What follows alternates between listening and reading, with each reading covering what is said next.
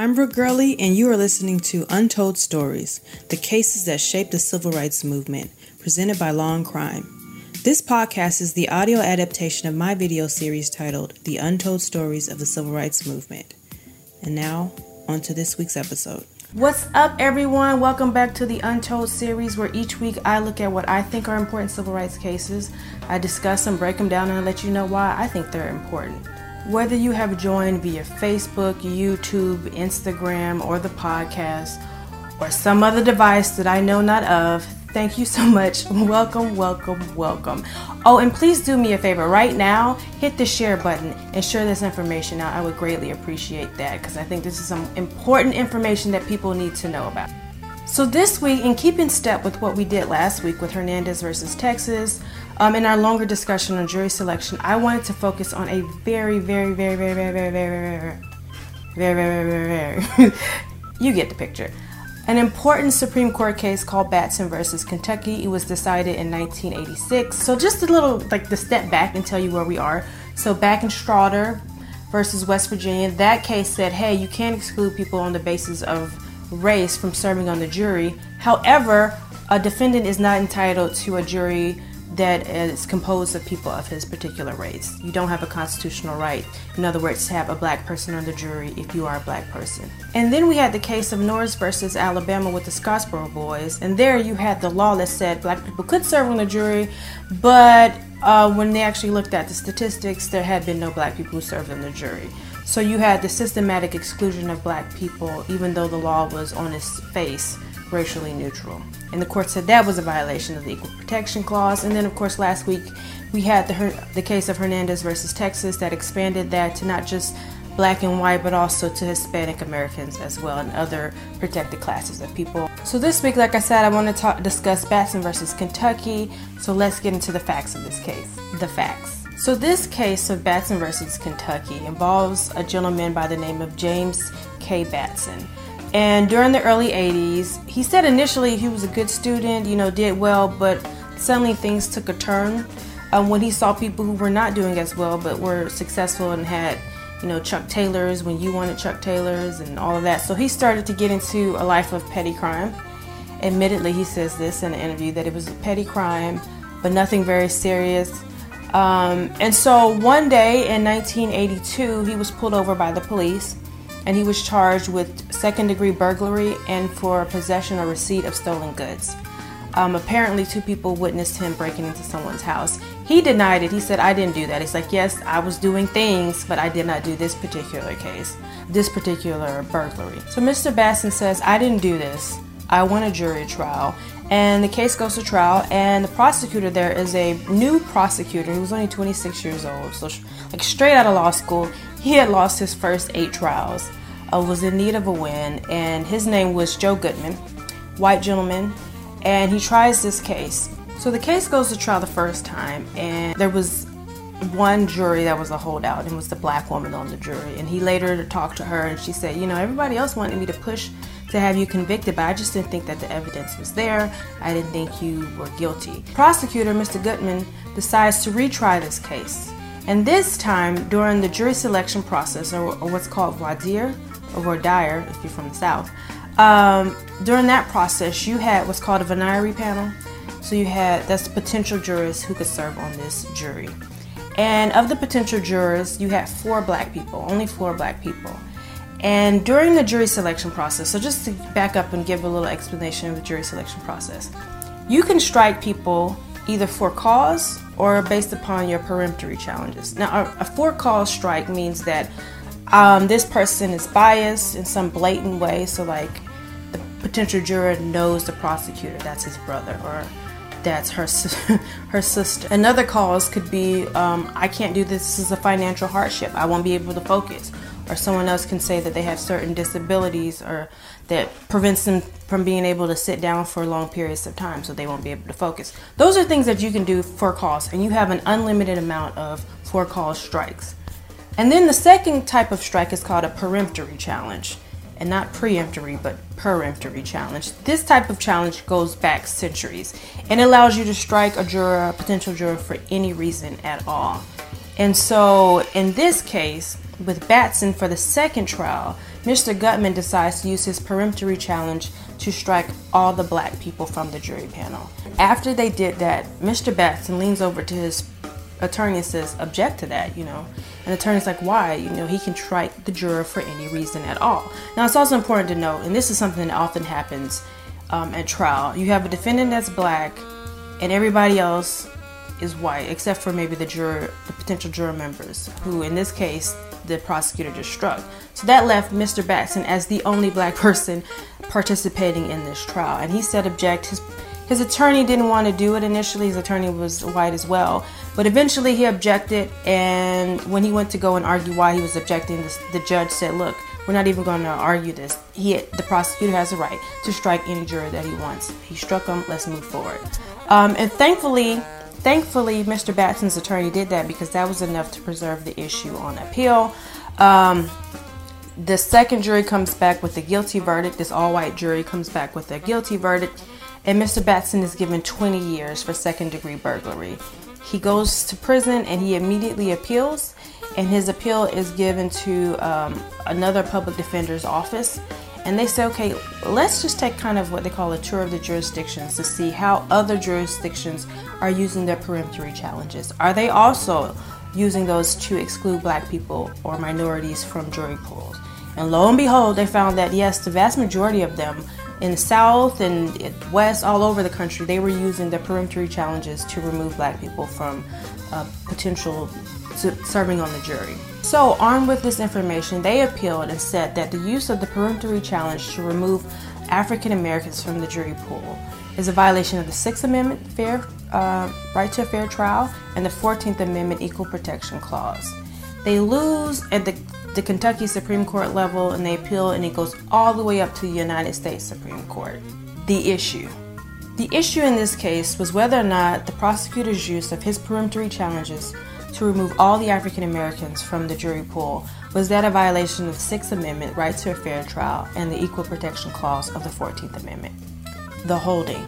Yes, the court ruled that it was a violation of the 6th and 14th Amendment to remove all African Americans from the jury pool with his peremptory challenge. The reasoning. The reasoning in this case really is a balancing act between the use of peremptory challenges, which date back centuries, long before America, and the need to prevent discrimination in the criminal justice system.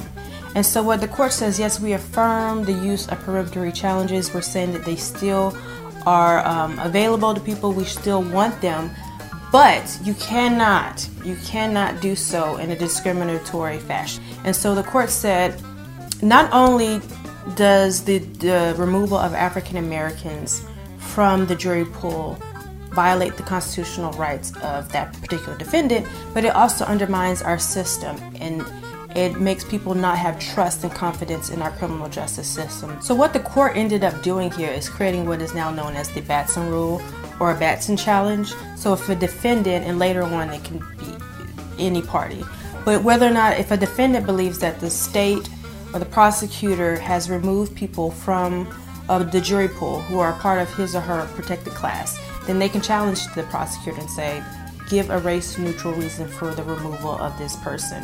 And once the defendant has made what's called a prima facie showing, which is very basic, it's saying, hey, I noticed you removed, that's the second black person you removed from the jury, can you give us a race-neutral reason? Then the state has to give a race-neutral reason, which could be any reason at all. So it could be, well, this person seems kind of young, and it's been my experience that young people don't take these trials seriously. Now, I normally don't highlight concurring and dissenting opinions, but this is another instance where I must do it. It's a concurring opinion by Justice Thurgood Marshall, my civil rights hero. And he expresses concerns that I also share, so I'm just going to read it. I would also recommend that you read the entire concurring opinion. He says, any prosecutor can easily assert facially neutral reasons for striking a juror, and the trial courts are ill-equipped to second-guess those reasons. How is the court to treat a prosecutor's statement that he struck a juror because the juror had a son about the same age as the defendant, or seemed uncommunicative, or never cracked a smile, and therefore did not possess the sensitivities necessary to realistically look at the issue and decide the facts in this case? Then Justice Marshall also goes to the issue of what we now call implicit bias. but what he's saying is subconscious racism, and I think we should get back to that language because that's what it is. He's saying sometimes the prosecutors, even though they mean well, they may not even be aware fully of their own subconscious racism. And he says, nor is it outright prevarication by prosecutors the only danger here. It is even possible that an attorney may lie to himself in an effort to convince himself that his motives are legal. A prosecutor's own conscious or unconscious racism may lead him easily to the conclusion that a prospective black juror is sullen or distant, a characterization that would not have come to his mind if a white juror had acted identically.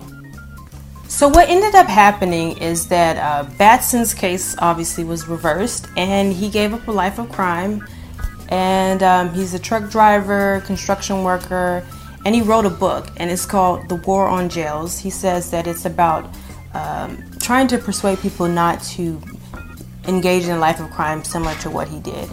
And Mr. Goodman, the prosecutor in that case, he actually left the practice of law. He said he saw too many bad things. He left the practice of law, and he now teaches at a predominantly black high school in Kentucky.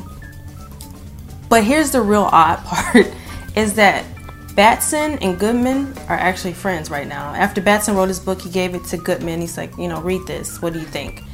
And Goodman read it, and the two of them are now friends, which, these trials, you can't make it up. You can't make it up.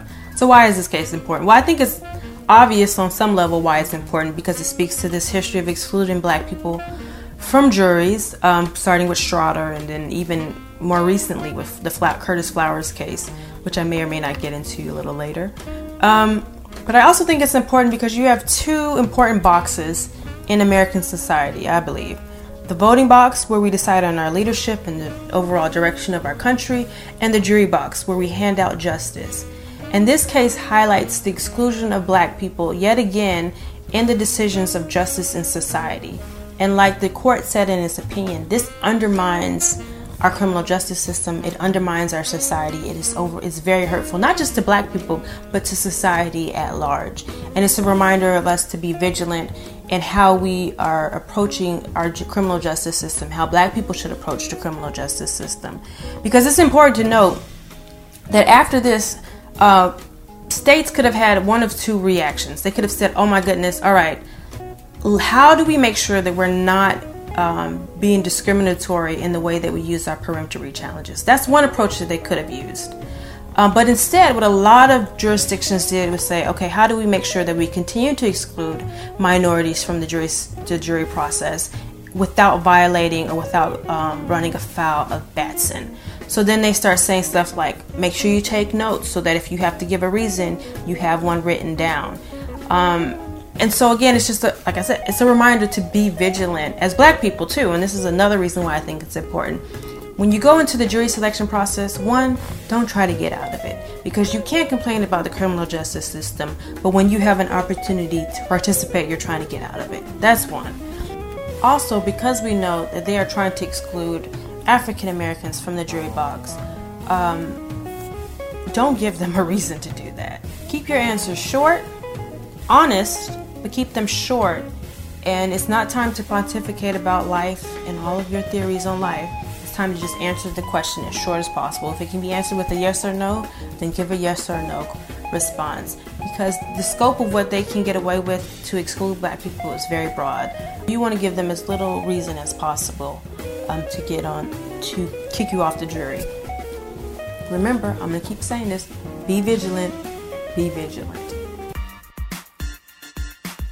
If you like this video, please be sure to hit the like button, whether that's up or down, wherever. Please be sure to subscribe. I'm on Facebook, I'm on Instagram, I'm on YouTube, I'm on Twitter, and of course I have a blog, palukisworld.com. Make sure you subscribe there so you'll never miss a new episode. I also have the podcast. I'm on Apple and Spotify. Please go and subscribe there. Rate it. Of course, I would love a 5-star review. Those are preferred. That helps people find the podcast. Also, please be sure to leave a comment. I would love to hear from you, get your thoughts on something. If you have an idea for an episode, I would love to hear that as well. Until next time, be vigilant, be blessed. See you next week.